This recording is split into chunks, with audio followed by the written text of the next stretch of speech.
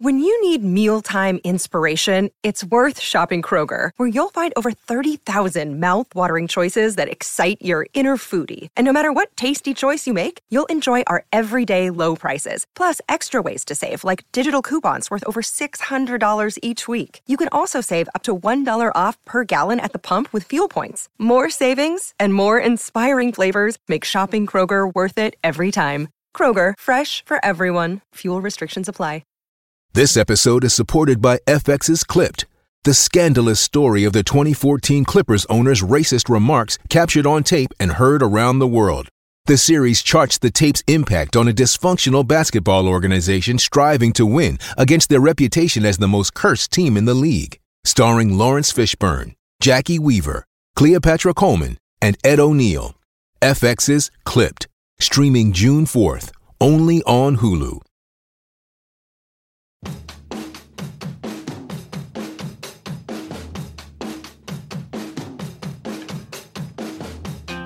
You're listening to the Black and Gold Hockey Podcast with Mark Allred, Court Lalonde, and Rob Tomlin. You can subscribe and rate our show on Apple Podcasts, Google Play, Player.fm, SoundCloud.com, and Stitcher Radio. You can help the show financially by going to the blackandgoldhockeyblog.com website and clicking on either the Amazon.com or Fanatics.com banners to the right before shopping online. Now, time to start the Bruins hockey talk from 3 different countries. Enjoy the show. Orr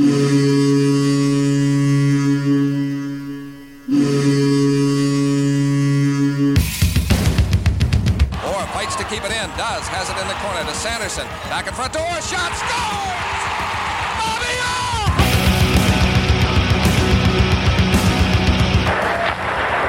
Orr! Ray Bourque. Scores! Ray Bourque from the face-off circle to the right of Reggie Lemlin. Fired it down and Whitmore blew it.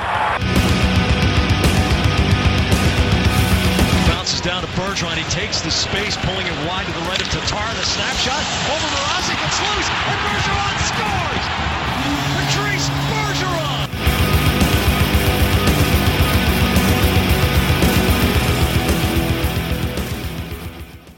Hey Bruins fans, welcome back to episode 82 of the Black and Gold Hockey Podcast in partnership with Grandstand Sports Network, the best view in sports. Court, Rob, welcome back, my friends. How was your week? Mine's been good, other than I think I had food poisoning yesterday. Oh, Jesus. The day on the toilet, so that was fun. Sounds nasty. Other than that, it's been good. Yeah. Mm-hmm. And a little too graphic. Yeah. Well, I found out that we have like an American diner in the town that I live in, and it got new management. So I was like, "Oh, let's go try it out," and that was a bad idea. Yeah. Ouch. Yeah. How are you guys doing this week? Well, I got tickets to the next Bruins-Leafs game on February 23rd in Toronto for free from a wife's friend, which that is awesome. And in that same day, I got to wear it with my head high today because the Boston Bruins beat the Toronto Maple Leafs 4-1. Oh, it just feels so good. It's been so long for me. It's been like, and I get chirped, and I'm always like, well, it's been 2 years, yes, but it's like they forget about the record before when I think the Bruins had won like 11 in a row against them. Plus, the obvious Game 7 where they sucked and we won. But yes, the Leafs have owned the Bruins. Frederik Andersen, I think that's his first loss in 10 games to the Bruins. Yeah, I believe so.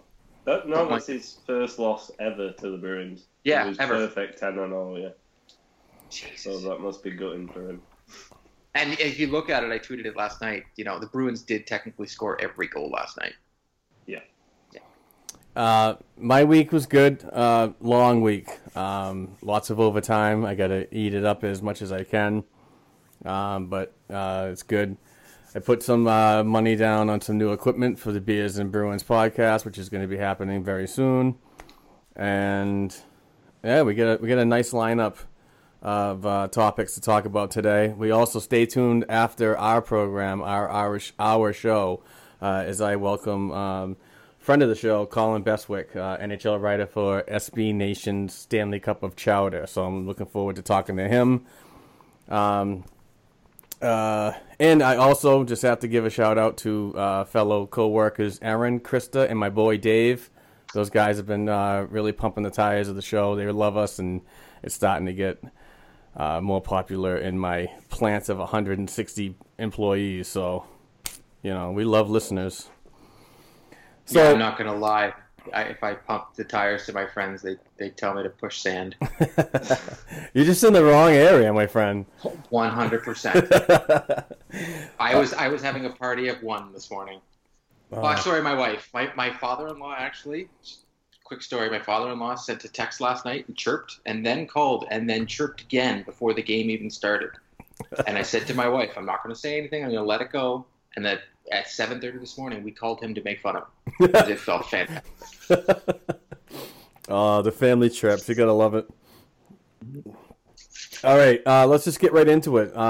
As always, we start with the games prior to last week.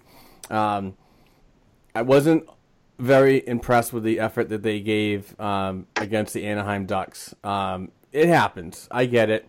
There's going to be one of those games that, it just doesn't work out right. But I was really looking forward. Most of all, I was just really looking forward to that, tying the franchise record of consecutive games with at least points. But it is what it is. I wasn't thrilled with Anton Khudobin's game.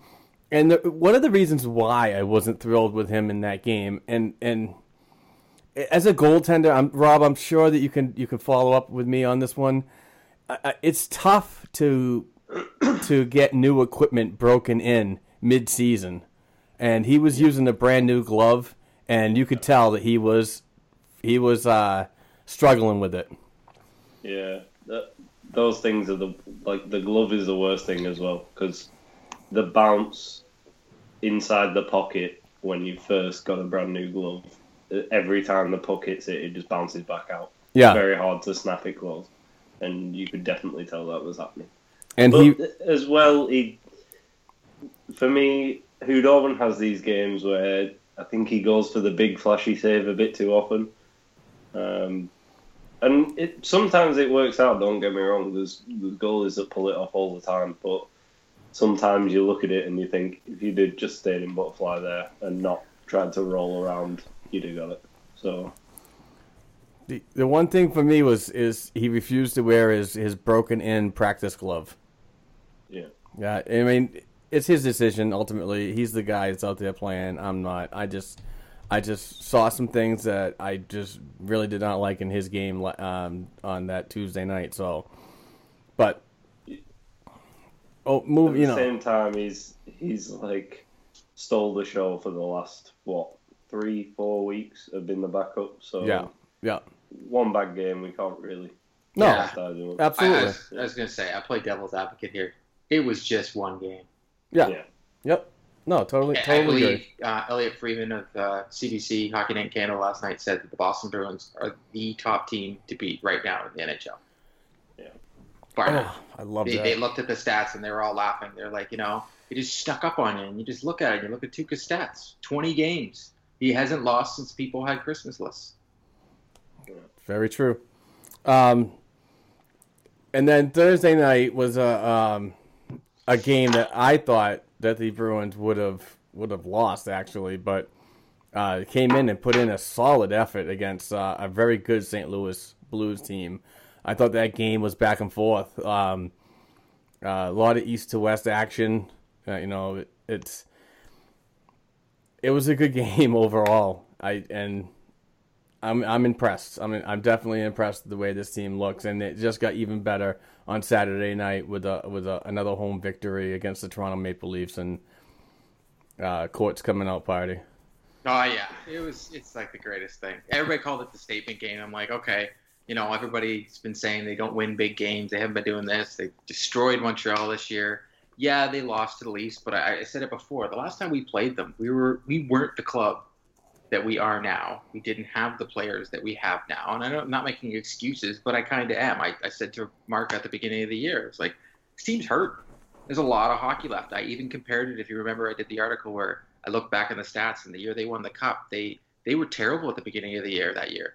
Yep. And then they just started getting on a roll, and they seem to done it again. And Patrice Bergeron is playing like a Hart Trophy candidate.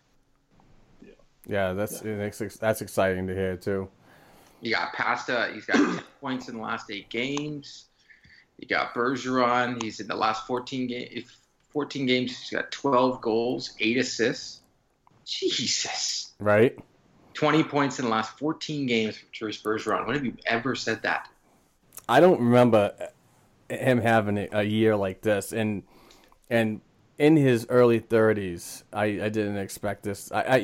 What I did expect is him to be that 200-foot center that is that offensive defensive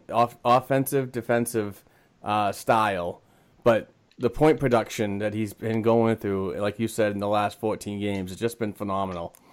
And he's just expressing his leadership through his play, and it's so awesome to see. I said on Twitter the other night, it's like poetry. It's like watching poetry. It really is. Well, if you look at the team right now, you've got Bergeron, and they were saying even in the hockey media here in Canada, they were saying if you would take Bergeron in your top 5 if you were starting a team, he'd be a top 5 pick.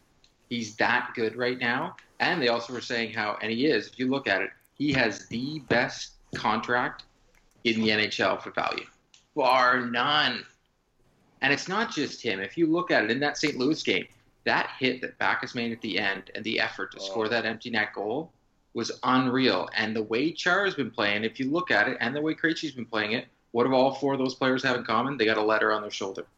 Right. And they're playing phenomenal. And they're the ones that are leading out there.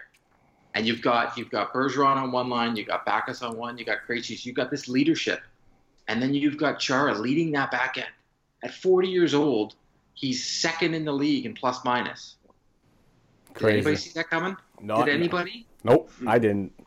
And anyone that says they did, no. I've seen so many people saying they called what's happening this year with the Bruins, and I just think back and go, no. No, even Sweeney said himself, right? He was like, I thought it would be 2 more years before we got to this point. But you have so much, like Jake DeBrusk plays so well. I think they finally found a player to play with Krejci. Mm-hmm. They play so well together. They pass that puck around very well. Yeah, they definitely compliment each other. So has Spooner as well. Spooner's been playing amazing. Yeah. The games coming up this week. It's the month of February is a little spread out, but it's very condensed. If you can understand what I'm saying. Next week they start their first back-to-back of the month on Tuesday against the Detroit Red Wings on the road. The New York Rangers on the road Wednesday night. And in that Rangers game, Marchand's back, so it's like it is a back-to-back, but it's almost like a boost. Right. You're getting a player jump back in the lineup. It's like doing a trade deadline. And then to end the week on the 10th, Saturday at 7, the Bruins come home to host the Buffalo Sabres. So definitely a week that it can produce, but also a week that they can get their rest because they got two days of rest. Then they go to the back-to-back 2 days, and then they play Buffalo. And then the rest of the month is pretty much a favored Sunday, Monday, Tuesday kind of schedule. Yeah, 2 weeks in a row they got 3 days off. Right. It's amazing. But also, I kind of think this is important to have a schedule like this. I'm not saying the league did this on purpose. But you got the trade deadline. Right. You do have the trade deadline coming up. But also, if you look at the month of March, you're playing every other day of the month. Literally, every other day of the month. So to get the points now. Yeah, absolutely. I mean, you get ahead, which, I mean, right now it's just crazy not to think that they can secure a playoff spot. They have a 99% chance of making the playoffs now. 99.6 this morning or something like that.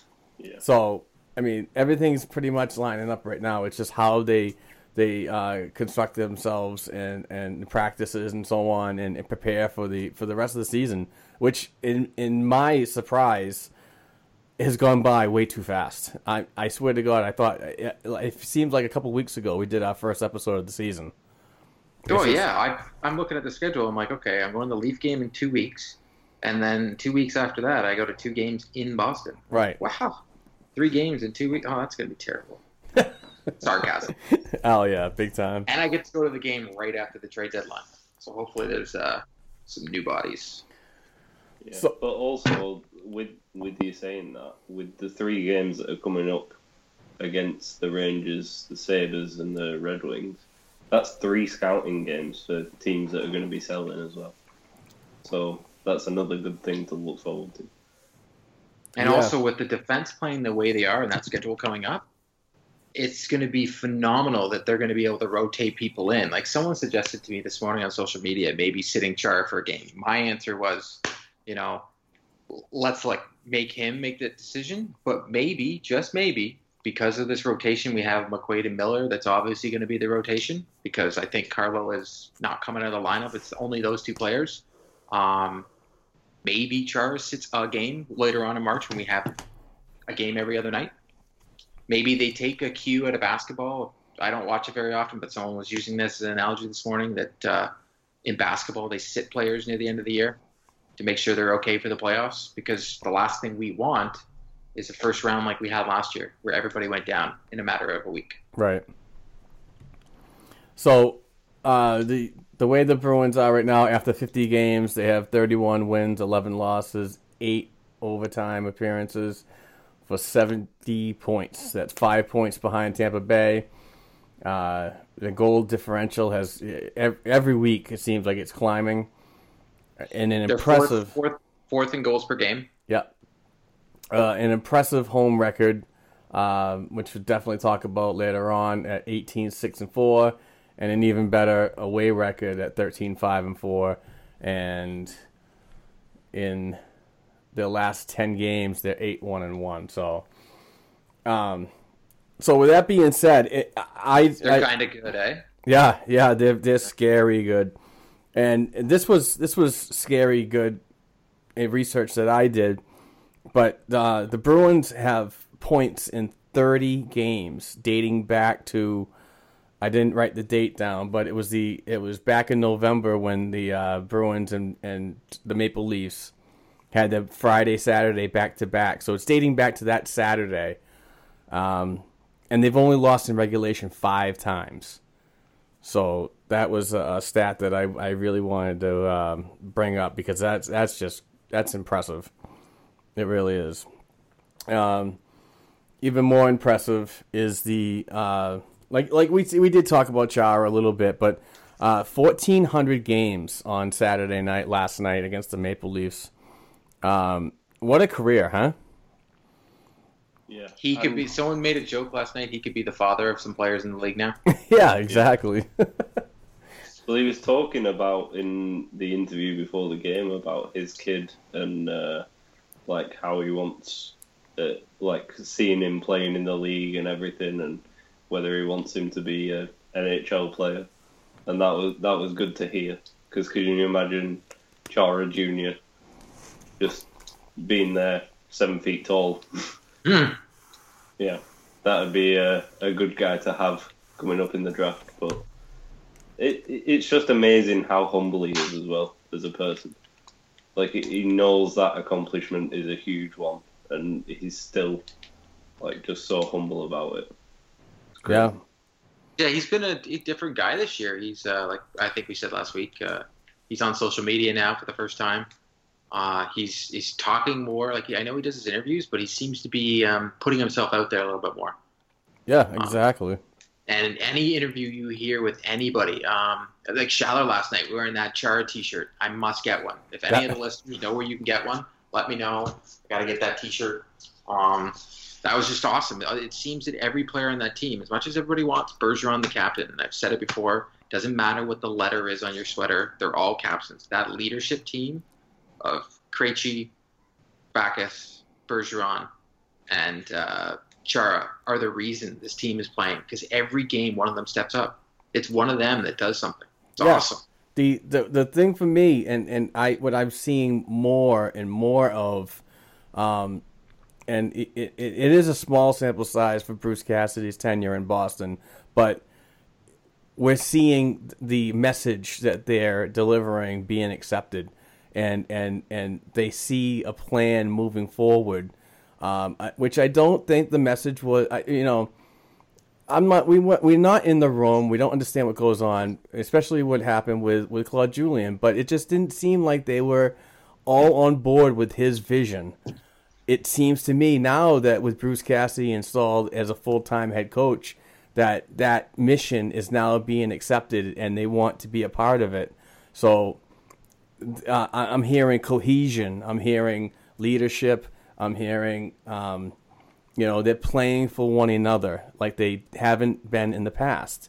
So this is all positive things moving forward, not only for the success of this year, but for many years down the road. This is going to be a time to be a Bruins fan and really read into what the organization is going to do, as into like making a serious run for Stanley Cup on a yearly basis. I'm not saying that they're not going to, get to that point this year, but to have those expectations or goals every year, it's going to be exciting to see, and I love it. So it'd be awesome to see Chara retire with another cup.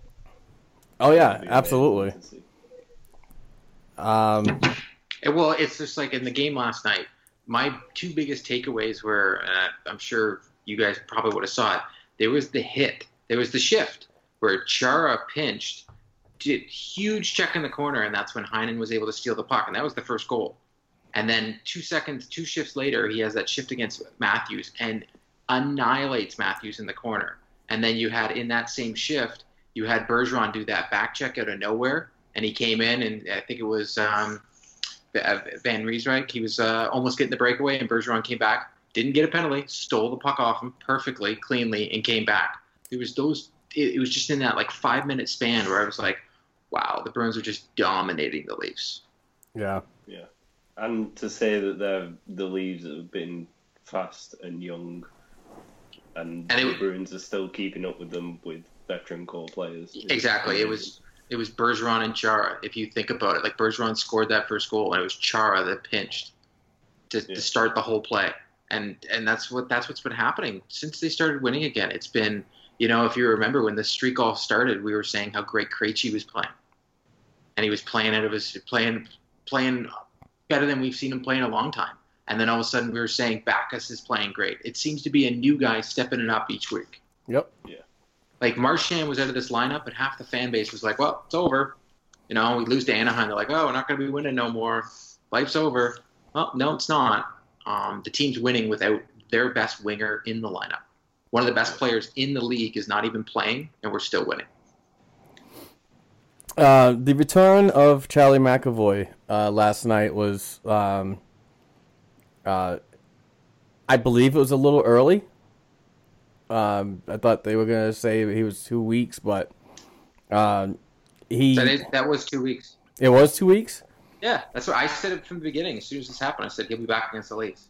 Oh, you did say that, actually. I do remember that. Like I said before, I've had this surgery, guys. Yep. You know when you're ready, and if it wasn't for the incision, he probably would have been back earlier. Yeah, which I found out through my research and further into the topic. It wasn't as much as the procedure itself. Yeah. It was they were worried about infection. Yeah, you just got to make sure, because think about it, he's going to be sweaty equipment, all that kind of stuff. And you just want to make sure there's no blood clots, all that kind of stuff. Right, and as many people know, if you're a hockey player or have a family member in the hockey world, the equipment stinks, man. It stinks, and it carries a lot of nastiness. So Marian Hossa doesn't play in the league because of his equipment. Right. So, but no, it's good to see him back. Unfortunate about that one goal last night. Can't blame him for that. It was just a mistake. But it's good to see him back in the lineup and getting back on the top defensive pairing with Chara again. And it seems like the lines are really settling down on the back end. So I'm glad to have him back. He looked rusty, though. He did look rusty. I'll be honest. That was the first time I ever watched Charlie McAvoy and go, maybe cut his ice time a little bit. I think he was gripping his stick a little tight. I think he was just trying to do a lot of it himself. Yeah. And there was, like, when that goal happened and he tipped the puck in his own net, you could see how distraught he was. Like, you could see how pissed off with himself he was. But then another good thing, Tuukka Rask went out behind the net to talk to him and calm him down, and then he looked better than anything after that. Mm-hmm. So, yeah, he gave him that little pat on the butt. Yeah, and it's just one of those things. Like, but remember, Tuukka hates his teammates. Yeah, all three of us have played hockey. All three of us know there's times where you do one thing wrong and it ruins your whole game. Like, it pisses you off to the point that you might as well be off the ice. 100%. It gets in your head, right? Yeah. And, like, that happened last night to him, but he's that good a player, he managed to snap out of it. Yeah. And that's the best thing about it. I'm not saying he was terrible. I'm saying for Charlie McAvoy, it was his worst game. Oh, yeah. And that's par in comparison to any player in the league. Austin Czarnik got the call up from Providence, and he was doing he's a point per player down in the AHL, point per game player in the AHL, and deserved the call up regardless of how long, and he was sent back down today as the team announced. But I thought he played well. I thought he played really well, assisting on the accrued goal. Nice pass for a one-timer. My question to you guys is, he's coming up on, he did sign a 1-year deal. It was a 2-way. What does the organization do with him this summer? Because, I mean, in my opinion, I'd love to see him stick around as that depth player. But with so many other players coming up and knocking on the door of NHL careers, I don't know where he's going to land. And it's sad for me to say that because I really enjoy watching him play. I honestly think he's going to play the fourth-line center role next year. I think he would be there now, but Curley can't hold the first line in the AHL. He's not that type of player to play first-line minutes in the AHL. He's like a rough player, so he can play the fourth line in the NHL, but you need that playmaking center for the first line. And he is kind of the Bergeron of the AHL. He plays all 200 feet. He can play offensively or defensively. So I think the only reason that he's down there this year is because of that reason. I think he'll be up next year. I think we've all been talking about the fact that a guy like Schaller or a guy like Nash could be gone next year. And him and JFK can fulfill them roles if they're ready. I think Czarnik is ready, to be honest, but it's good for them to get the time in the AHL. Plus, it can only increase his value if you want to trade him off. Yeah, that line played great. I think anybody who's played on that fourth line so far this year has played very well. He seemed to elevate Vetrano's play. That was the first game where, at the beginning of the game, I think I tweeted it, like, oh, this line's not going to get a lot of ice time. They were at their... Cassidy was using them a lot in a lot of different situations. They played very well.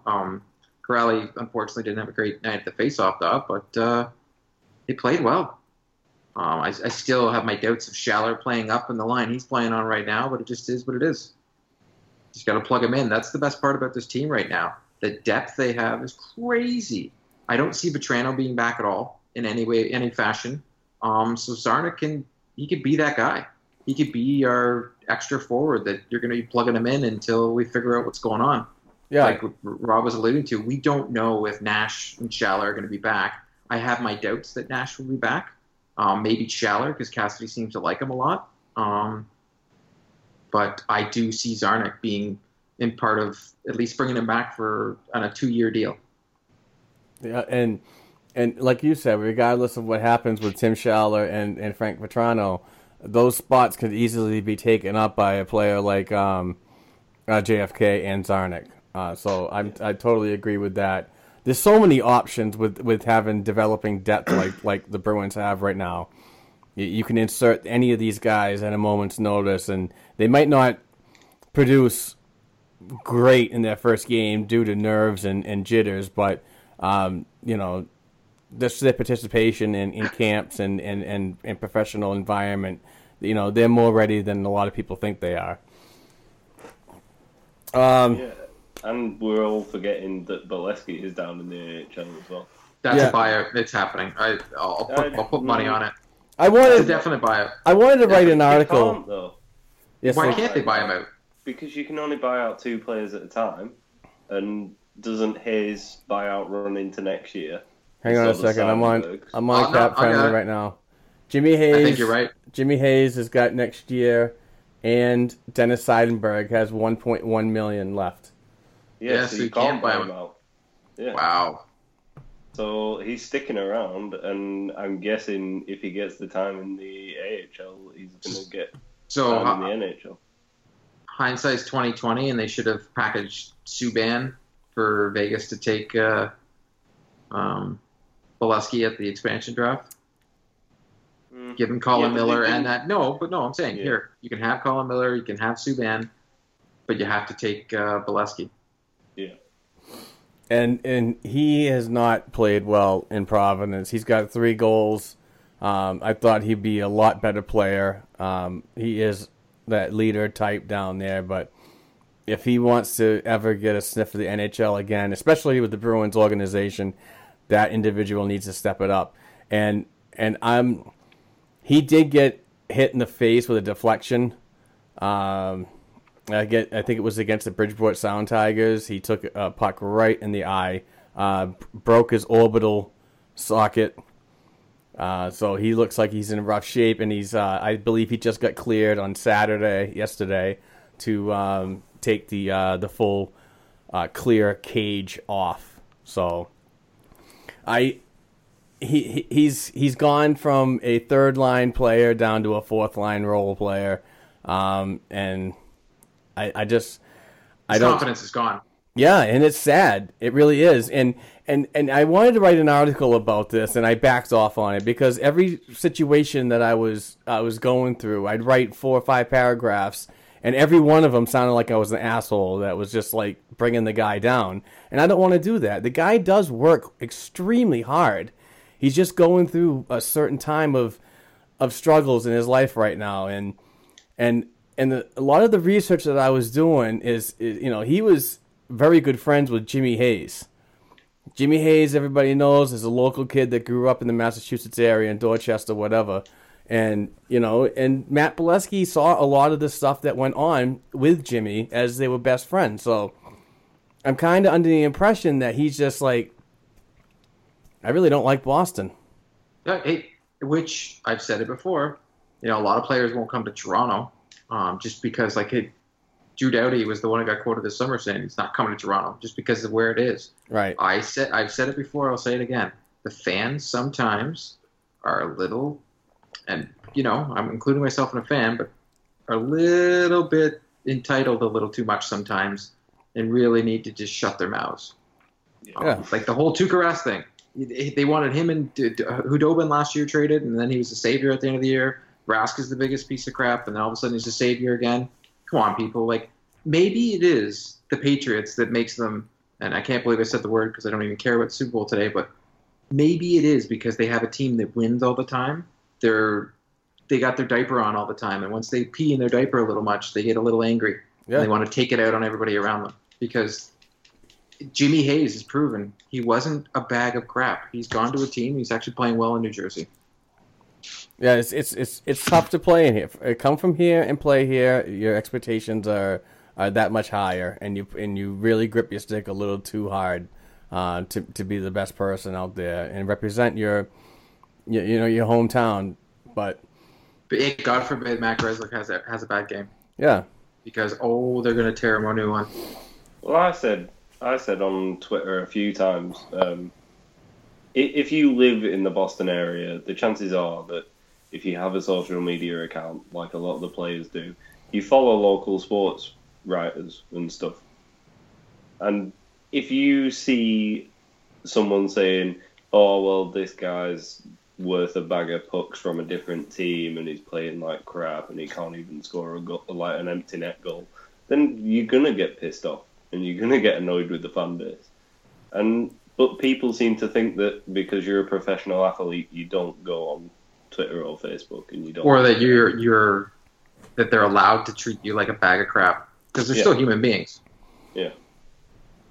Plain and simple. Like, come on now, people. Yeah. It's just, I prefer to think of it as you never know what's going to happen at the end of the season.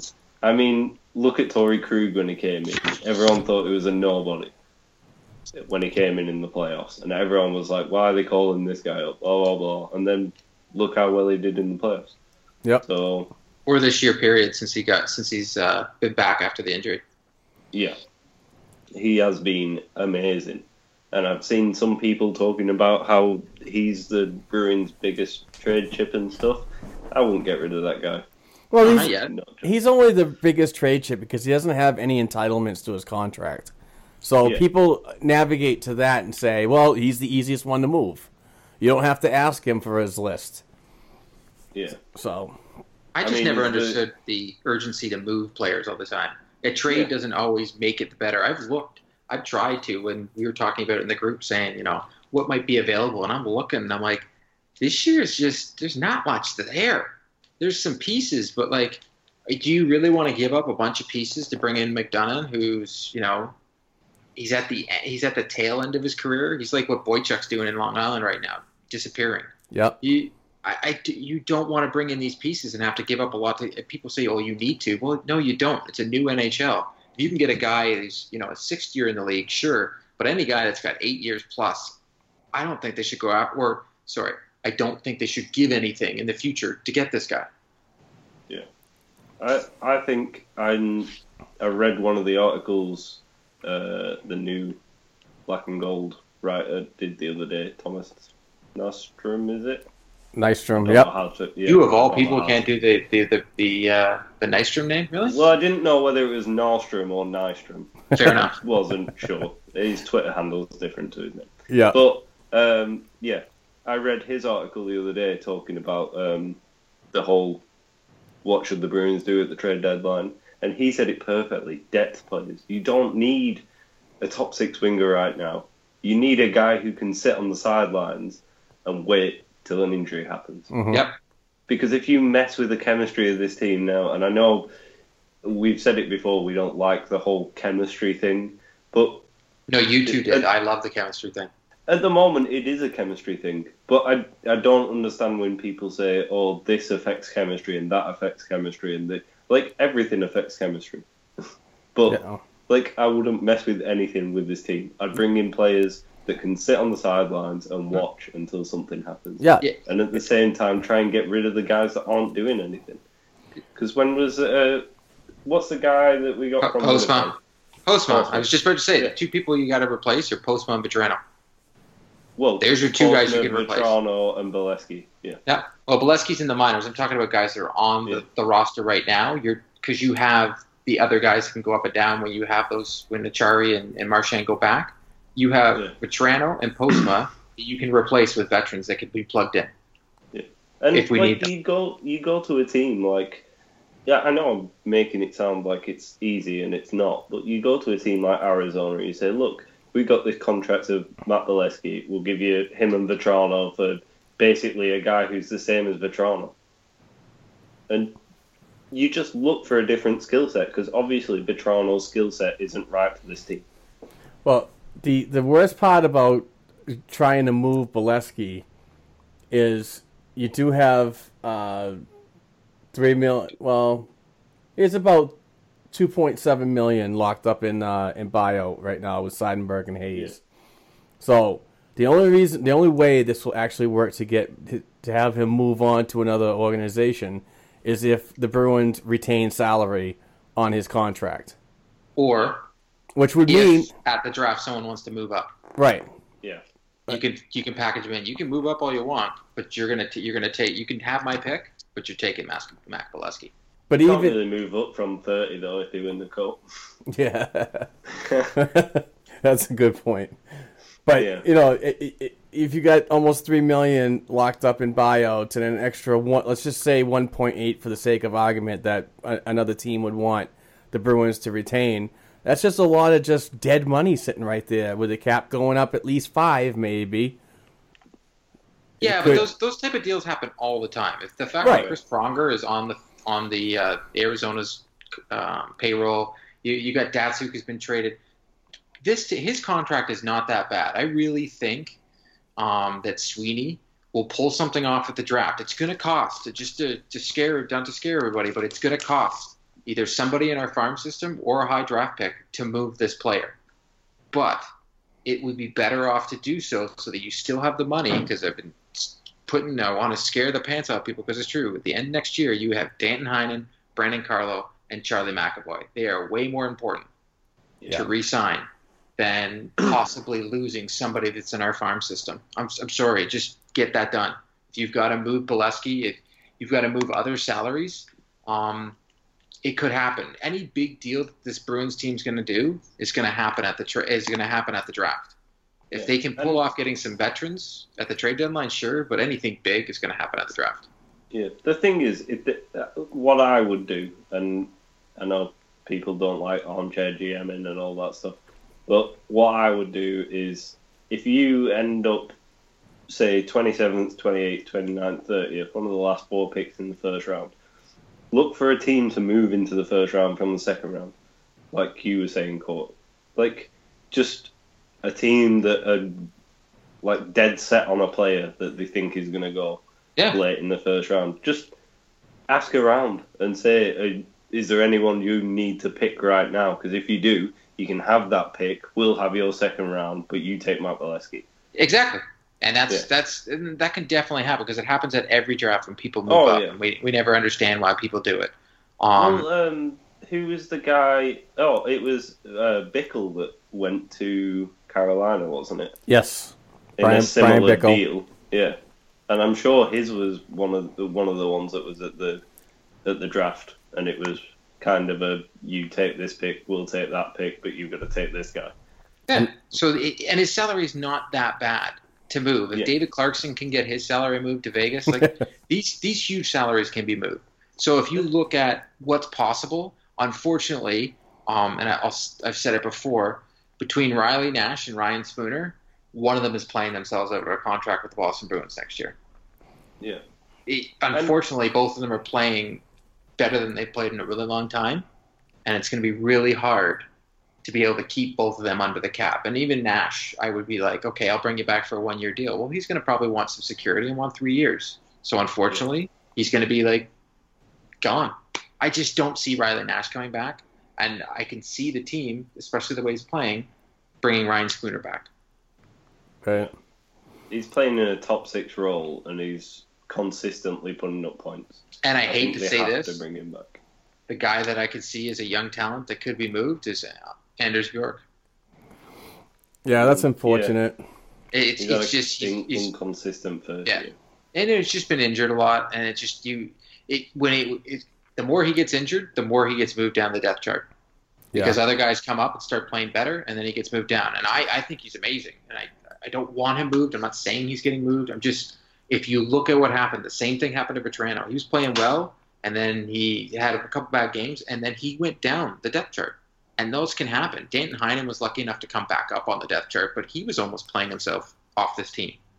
But Anders Bjork, if he continues down this pace of getting hurt, he could not be on this team. He could be one of those young players that could get moved, unfortunately. Yeah.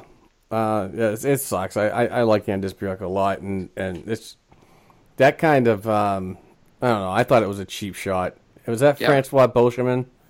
Yeah. Yeah, it just kind of like gave him a shot in the arm, so now he's got an upper body injury, and I don't know. I just see injuries this year to be, start the year were just tough, and now we're getting down to, time to pump the playoffs, and you just don't want to see anybody, regardless of depth chart or core player,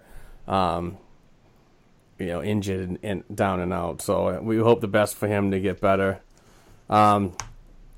Speaking of getting better, I know we touched on it a little while ago, but I got to do it anyway. Tuukka Rask is just he's 18-0-2 in his last 20, and these numbers are going back to November 29th of 2017, and in that time frame, he's got a 1.54 goals against, and I think it's a .938 save percentage, which is obviously best in the league right now, and both him and Khudobin now have the best goals against as a team at a 2.37. So that Jennings Trophy... 3.7?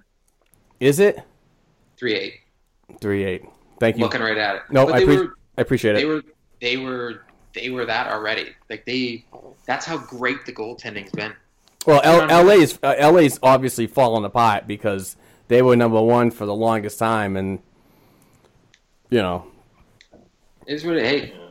But I mean, we did talk about that Jennings Trophy, and it kind of being they were the third best goals against in the league, and they could challenge for it. Well, here's a good indication if they can keep playing this way to the end of the year that they could possibly share that. That's a great honor, Not only that, but you walk away with a Vezina Trophy also. Oh, Vezina? Yeah. It's right. the word. I know. Sorry, I shouldn't correct you. That's my apologies. It's just the way I say things because I don't say anything correctly. Yes, but Tuukka Rask, they were saying it on I don't want to toot the whole Hockey Night in Canada, but I to me it's like church.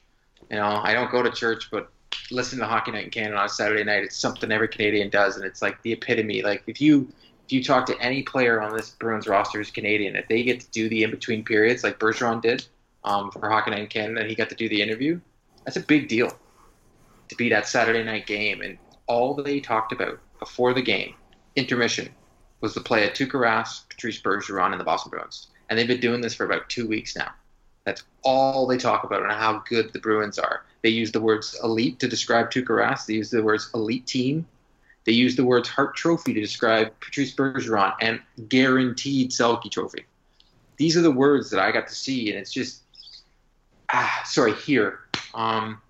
It's a big deal that the Bruins are now finally that back up there. Like Ty Anderson got to be on the Fan 590, my local Toronto radio station yesterday. I got to listen to it.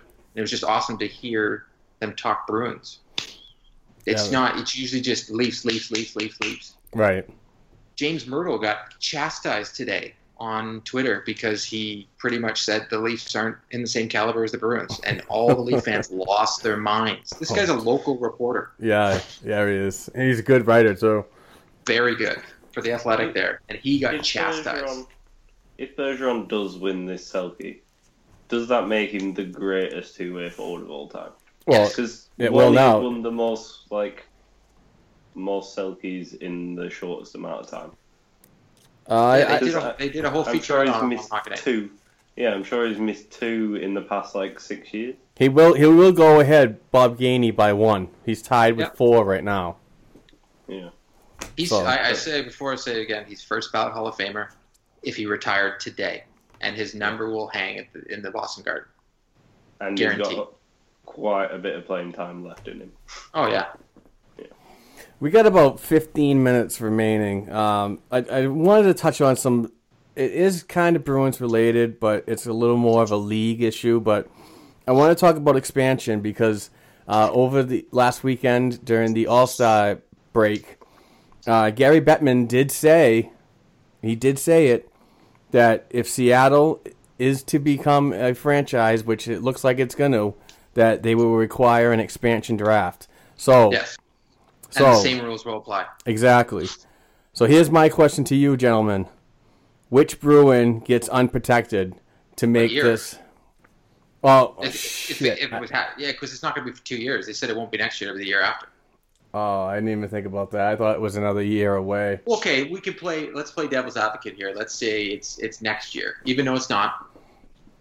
Let's just say it's next year, and you can only protect the exact same amount of players again. Unfortunately, if you look at the roster, you protect the same guys. I leave McAvoy unprotected. What? Well, you don't have to protect I'm him. joking. You don't Oh. You don't have to. Well, here's the good news. You don't have to protect DeBrusque. You don't have to protect McAvoy. You don't have to protect Carlo. But if it's 2 years from now, You will, yeah. yeah. And then you're looking... Toy the good Krug. thing is Chara's Toy no Krug. trade goals. Sorry, I love Toy Krug. He will no longer be a Boston Bruin. You leave him unprotected and let him get taken. Chara's no trade clause goals. Yeah, he won't have Matt one. no trade clause goals in 2 years. Adam McQuaid's... Does he have a no trade? No, he doesn't. No. His contract ends in 2 years, so. Does That's- Krejci has 2 years left on his? Miller's got a longer contract, so it's Yeah, for but me- he's on no trade. right. Both Miller and McQuaid don't have anything on their contracts. Is No, Krejci's but- only 2 years left, though? His contract. Yes, but regardless, you've got to take what we to really look at it. Take what we protected this year, and then add in Carlo and McAvoy, and then take out somebody. So you're going to take out Toy Krug and Kevin Miller with the other protected defensemen, and those are the two you leave unprotected. So you're going to lose Toy Krug or Kevin Miller. See, There you go.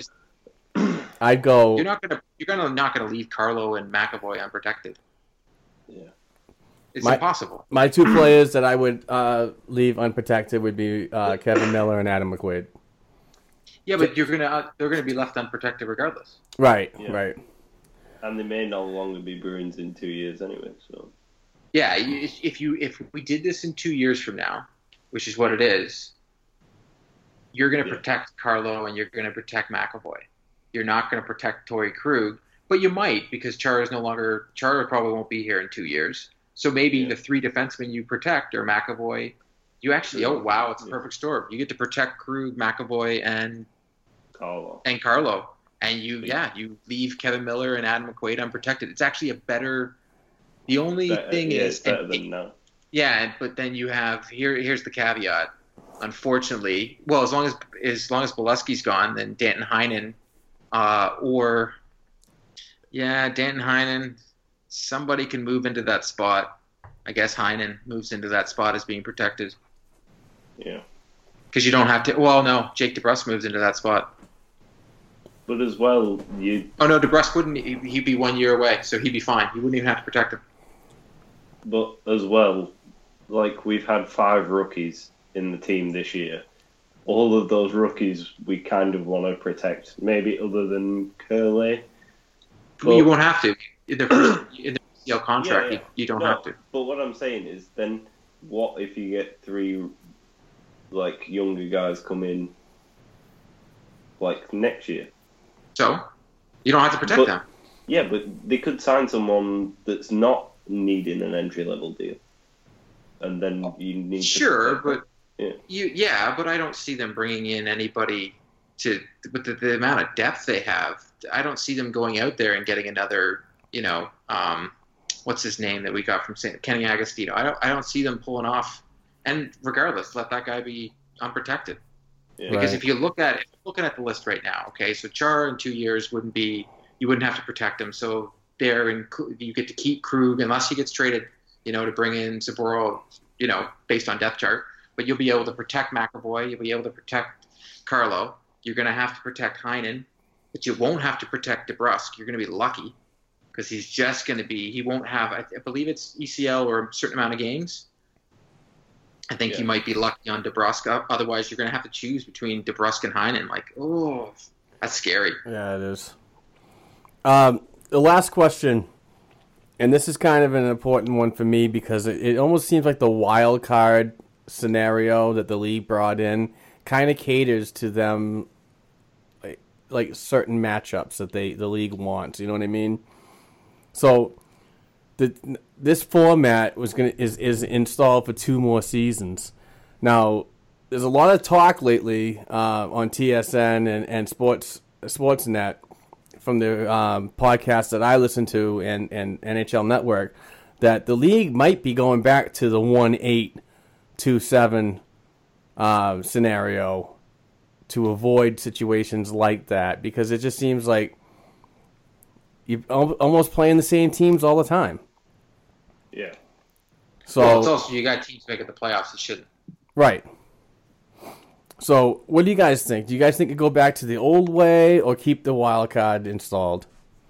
100% go back to the old way, and also please change the names of the divisions and the conferences back to the old names. Please bring back the old names of the Campbells and the Wales and the Norris and the Smythes. Come on. Yeah. Bring these. And if they did do that, if you saw, did you see who the Boston Bruins would have in their division? It'd be the Leafs, the Rangers, the Islanders. Well, it's just Montreal Canadiens. That's all geographic. That's what no, works. I know that makes sense. It does. It makes perfect sense for traveling wise in a league seemingly wants to save $1 on a flight across the country. Well, Florida's not a long flight. No, I know, but but Florida should be in the same division as Carolina. Right. I totally agree with you. It should be the Leafs, the Devils, the Rangers, the Islanders, the old Patrick, the Red Wings. No, weren't they the Norris Smythe? It was the Patrick. Norris was Chicago, Toronto, and St. Louis. Detroit. The Patrick division was all the Mid-Atlantic teams. Yeah, but Toronto stayed. I'll try and find it while you guys are talking. I think Tampa and Florida come out, and then you have Toronto, Boston. I think New Jersey, the Rangers. It looks scary, mind you. The Rangers don't scare anybody anymore, but. The one thing I wanted to kind of touch on is everyone keeps saying the depth of this team is amazing, but do they really have defensive depth? Other than Adam McQuaid and Kevin Miller switching out who sits games, do they really have defensive depth if it comes to what happened last year? Oh, no, they need a defenseman. I think that's the only thing they need to get at the trade deadline, but they don't. Like you were saying before, they just need a guy they can have up top, and if they need to plug him in, they can plug him in. They don't need to mortgage the future to bring in anybody. Yeah. They don't need a Ryan McDonough. They need like a Ian Cole type player. Is that what you mean?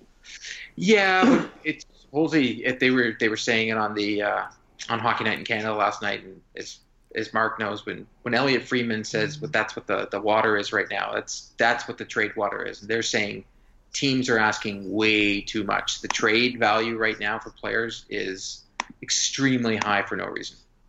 Yeah, they like Pacioretty is a first rounder, a player that can play now, a prospect, and a second rounder, and they're saying that's just too much. That's totally too much. So if they do, the Smythe division.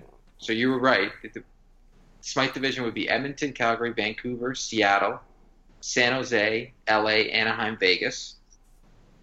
And then you'd have the Norris division, which would be Winnipeg, Minnesota, Chicago, Detroit, St. Louis, Colorado, Dallas, and Arizona. And then you'd have the Adams division, which would be Montreal, Ottawa, Toronto, Buffalo, Boston, and the 3 New Yorks. And then you have the Patrick division, which would be Pittsburgh, Columbus, Nashville, Carolina, Philly, Washington, Tampa, and Florida. Yeah, that'd be awesome. That's your new, and I love the names. Back to the Adams. Oh yeah, all those names. Bring it back, man. And then look at that. You'd have that whole Adams division would be in a half an hour flight of each other. Half an hour. That's awesome. You know what I mean? Yep. It just makes sense. It really does. All right, gentlemen. That is it. Thank you very much for listening. Thank you for the constant support. We've been getting killer downloads the past 4 weeks. We've been up to like 1,300 downloads a week, and it's been awesome. Thank you very much. Another way to support the show is obviously if you see us, our show on the social media, share it. That's the easiest way. If you'd like to do it financially and look good, we all know our listeners are an 8, but you'd be a 10 if you get some new Black and Gold Hockey Podcast gear. You can find that gear at bngshop.bigcartel.com or just go to the Black and Gold Hockey.com website. We changed that. We took the blog out and shortened it up for people because it just looks better and a little more professional. So remember, blackandgoldhockey.com. Find us on Apple iTunes, Google Play, iHeartRadio, Stitcher Radio, SoundCloud, Player.fm, anywhere you can find a Podbean for our Android listeners, anywhere where you find a podcatcher, we are most likely available on it. And please stay tuned for my interview with Colin Bestwick, Stanley Cup of Chowder NHL writer for SB Nation. Court, Rob, thank you again. You guys are always the best, and we'll talk soon. Hey, Bruins fans. As mentioned previously in our program, I'm psyched to have returning guest and friend of the program, Colin Bestwick. Colin is an NHL writer for SB Nation's Stanley Cup of Chowder. You can find him at C.Bestwick on Twitter. Colin, thank you very much for taking some time today. Thanks for having me on, Mark. Looking forward to it. Yeah. So I just wanted to get started with just some general Bruins talk and somebody that we don't normally talk to on a daily basis, even though we do our tweet thing. How do you feel about this team when the season started going 6-7 and 1 to the transition of healthy players coming back into the lineup and where they sit right now as one of the best teams in the NHL? It's a great feeling, isn't it? It is. If I'm being totally honest, I did not think the team would be anywhere near as good as they are playing right now. I thought with the young players coming in, they'd be a playoff team, but it would be a bit more of a challenge. But over the last month and a half, they've really put it together. They've integrated different players in and out of the lineup with injuries, and nothing seems to be slowing them down. They're just rolling against pretty much everyone they've seen. Yeah, we talked about this earlier, but I did some a little bit of research and counted back the games. But in the last 30 games, the Bruins have gotten points, and they've only lost in 5 regulation games. That is just absolutely amazing. And their climb up the Eastern Conference is just indicative of how this team is gelling together and playing for one another, and it's great. And the direction that Bruce Cassidy has installed in these younger players, first-year pros, and the core which most have been around since 2011, when the last time the franchise won the Stanley Cup. It's a good sign that this is going to be a Bruins hockey team that's going to be competitive. I'm not going to say Stanley Cup competitive every year, but competitive for the next 6 or 7 seasons. Yeah, absolutely. It seems like they've been set up, well for the future. You have to give Don Sweeney and Cam Neely some credit for that. I know in recent years fans have been a little upset maybe with the direction of the team, but I mean, you look at the salary cap as it's expected to rise and the young prospects they have. They almost have too much depth with some of their players, which, I mean, it's a good problem to have, but they really are. They could be set up, like you said, for years to be successful. Now, like you said, it's hard to make the Stanley Cup once, let alone regularly, but I mean, they should be a playoff team for the foreseeable future.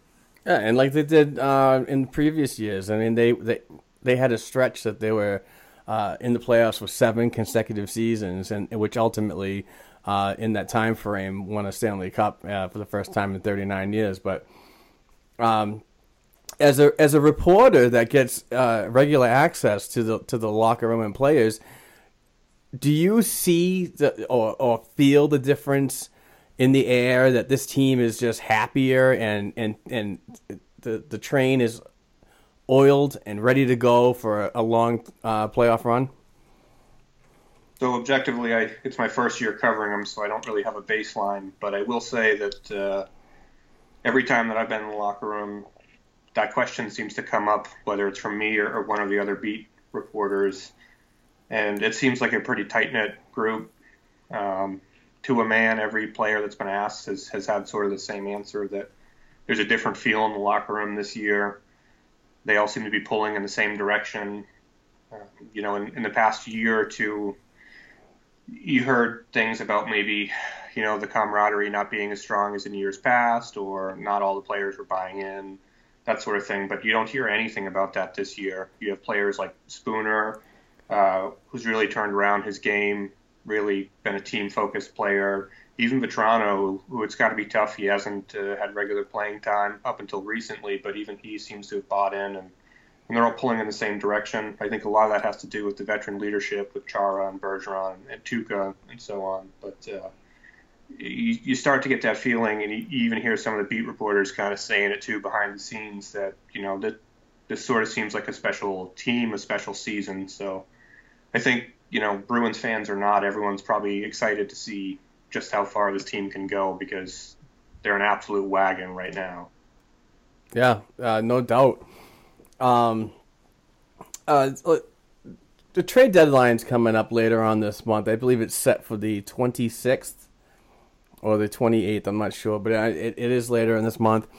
And Don Sweeney came on the record on NESN in one of the games when he was being interviewed before, and did mention that they would be willing to explore trade options. Do you see a fit out there, just in your personal opinion? You don't have to do the whole contract match or money coming in, money going out. But do you see a fit in this lineup, the way that this team has shown so much chemistry and words like cohesing? Do you see them making a move, even though Don Sweeney has said that he would explore? I've gone back and forth on this so many times, Mark. Sorry to put you on the spot, but I can see them making one of two moves. I think it's either going to be something, real minor depth move, maybe for a depth defenseman, or I could see them actually cashing in some of their chips, some prospects, some draft picks to get either a legit top four defenseman like McDonough from the Rangers. I know Matt Coleman was talking about that last night on Twitter, or a scoring winger perhaps for the top six. Personally, just Colin speaking, I'm not sure I'd break up the chemistry they have right now unless you're getting, a bona fide legit player to bring in. But even then, the team is playing so well. They're defensively one of the top teams in the league. They're scoring over, I think, 3 goals a game.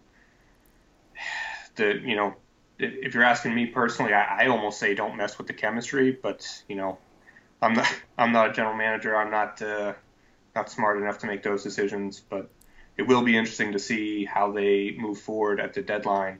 Because, like I mentioned before, they have so many young forward prospects in particular that, they're just not all going to be able to play. You see Zarnik got sent back down today.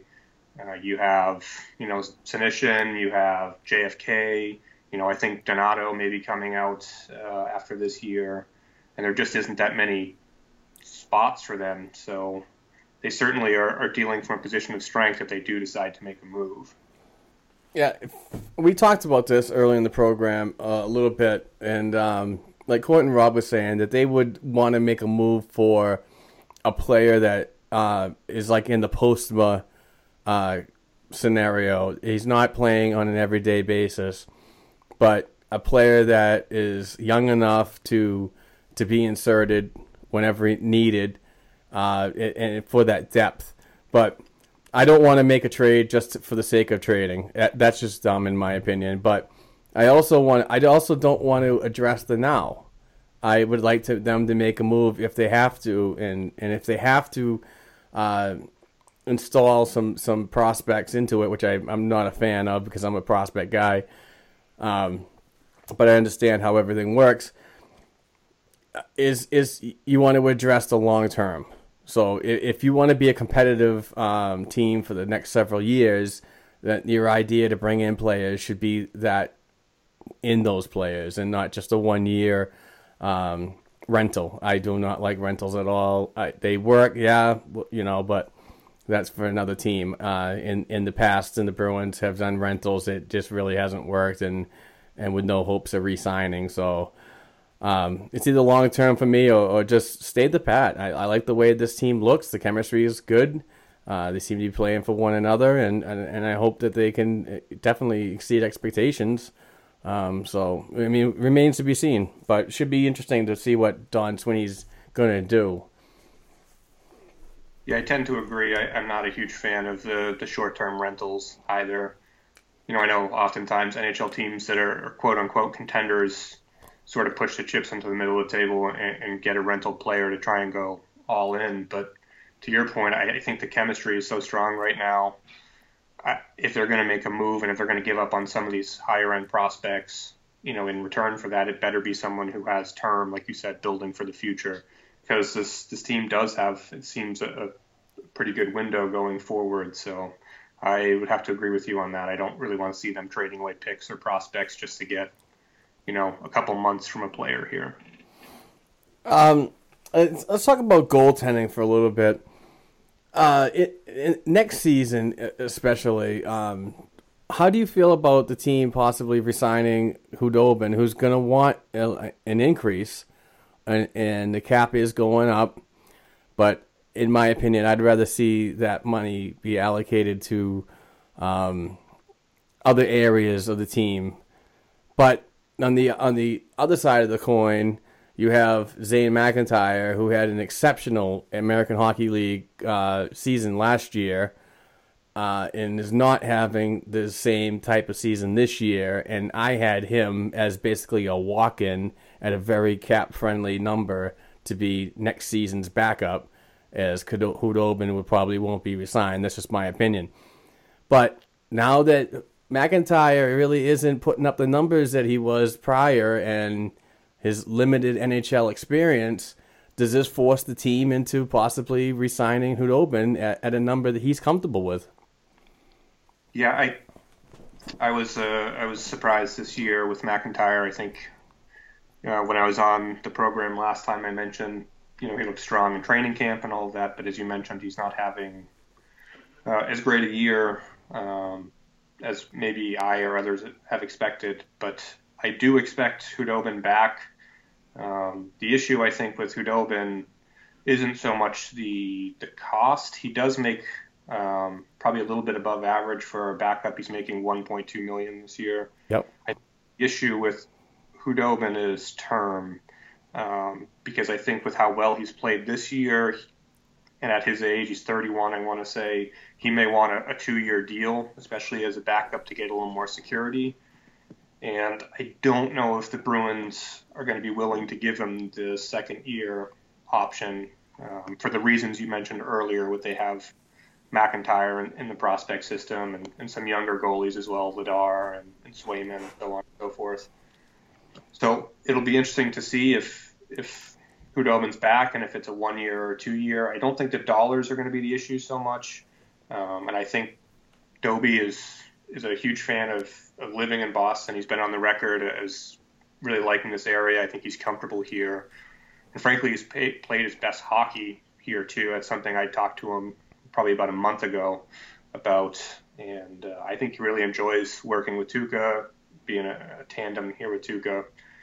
So long answer to that is that I think he'll be back. My only concern is whether or not the Bruins are going to commit to a 2-year deal for a goalie, over 30, when they likely want to get their prospects some NHL playing time as well.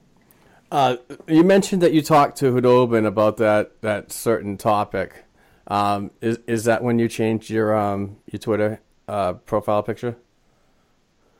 Yeah, probably about that. Because when I was researching, not researching, I already know you, but I had to go to your Twitter account to get some information on who you write for and so on. But I saw the picture of you in the background as Khudobin's getting interviewed, so I had to ask. Yep, that's actually Court tipped me off to that photo, actually. So I have to thank Court for that. Nice. I always get cut out of all the videos and stuff on NESN and the Bruins Twitter page and everything. It's like an ongoing battle trying to get into the video there. Right. Well, you could always do what friend of the show Rhonda McClure does, and get yourself like a neon green mic. I love that pink one. She cracks me up with that thing.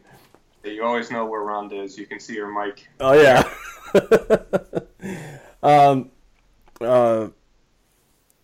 What are your realistic expectations for a playoff run? I mean, I'm at the point. If you ask me, it's definitely to make a second round appearance, and I think possibly maybe another one. Are you one of the Kool-Aid drinkers that are already calling a Stanley Cup final?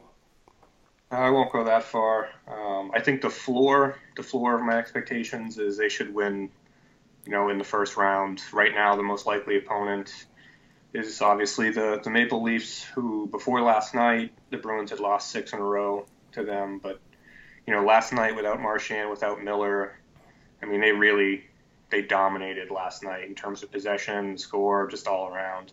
So I think depending on matchup, I fully expect them to win the first round. After that, that's where it sort of gets tough. I think that they certainly have the skill to put it together and, make it to the Eastern Conference Final or even beyond. But, that's a hard prediction to make right now. Tampa Bay is obviously playing really well, and there's a lot of games left to be played between now and then. But I think that the way the team's been playing, I can certainly understand why fans think, they could be making a deep run. You look at Ottawa last year, and I'll be the first to admit I did not have Ottawa going as far as they did. So I think this Bruins team certainly has the skill and the makeup to make a deep run, but I may wait a little longer before I'm going on the record saying they're making the cup, right? Yeah, I'm going to wait till after the first round, and then I'll call it. So, yeah, I saw earlier they have, I think actually the highest odds in a lot of places that track that to make the cup finals too. So it seems like people outside of Boston are starting to buy in as well. But like I said, a lot of games to be played between now and then. So we will see. Yeah, it's a ton of talk. We talked about it earlier, especially Court. He mentions on the regular, being a Toronto resident, that before the season it's Leafs, but this year he's been hearing a lot more Bruins from Sportsnet, TSN, so on. Kiprios, those guys are all really pumping the tires of this team and really like it. So, and it's territories that we, as Bruins fans in the Northeast, don't always get to when you get to that high of a totem when it comes to hockey talk and the mecca of the hockey world. So definitely really good to see this team and the way they work. I knew that they were going to install a few young players into the lineup, but not as much as 5 to 7 per time, and obviously injuries play a huge part of that, but just the way that this team is constructed and the way that Bruce Cassidy and Kevin Dean and Pandolfo, Sacco, those guys have all just bought into a plan, and they embed it in the core players and young talent's heads that this is the way we want to do it and this is the way we're going to do it, and the production on the ice has just been simply like poetry in motion. And I hope nothing for the best, but it all remains to be seen. There still is a lot of hockey left. There's a tough schedule coming up, especially in March when you play every other day. So it should be very exciting. So I'm definitely pumped for it. I'm basically at a loss for words just talking about it. But yeah, I gotta say, I think we may look back on this year when it's all said and done. I think there'll be 2 storylines, big storylines to talk about, and that's one, the job Bruce Cassidy's done, and I think he's done really, it's hard to argue with the results. He's done an amazing job. But the other big story, to me at least, that I always keep going back to is, to your point, how many young players have come up and not just, gotten NHL playing time, but have been successful. It seems like the team has done a really good job of putting the younger players in a position to be successful. And, in recent years, that may not have been the case. If you had told me before the year you'd be playing 5, 6, 7, 8 rookies or young players and still being successful, I probably would have been skeptical of it. But it seems like no matter who's called up, whether it's Zarnik, whether it's whoever, they're coming up, they're making an impact not only on the score sheet but integrating well with the team. And I mean, it's a credit to Bruce and the coaching staff, but also to the veteran leadership on the team. I've talked to Chara about that. I've talked to a few people, and I don't know what it is about the team, but like I said, they're close-knit, and they seem to be welcoming in the young players and making them comfortable enough to come in and be successful, which as a long-time, follower of the team, it's great to see this young talent coming up and finding the success that they are. So it's been fun to watch. Absolutely. Colin, thank you very much for the time. We're going to let you go. Everybody, please follow Colin on Twitter at @CBestwick. You can also read his work. He's an NHL writer for SB Nation, Stanley Cup of Chowder. Those guys do an amazing job. Colin is a constant producer of articles and quality content. So please give him a follow, give him a read. Thank you very much, sir. I appreciate it. Go Pats. Thanks, Mark. Go Pats.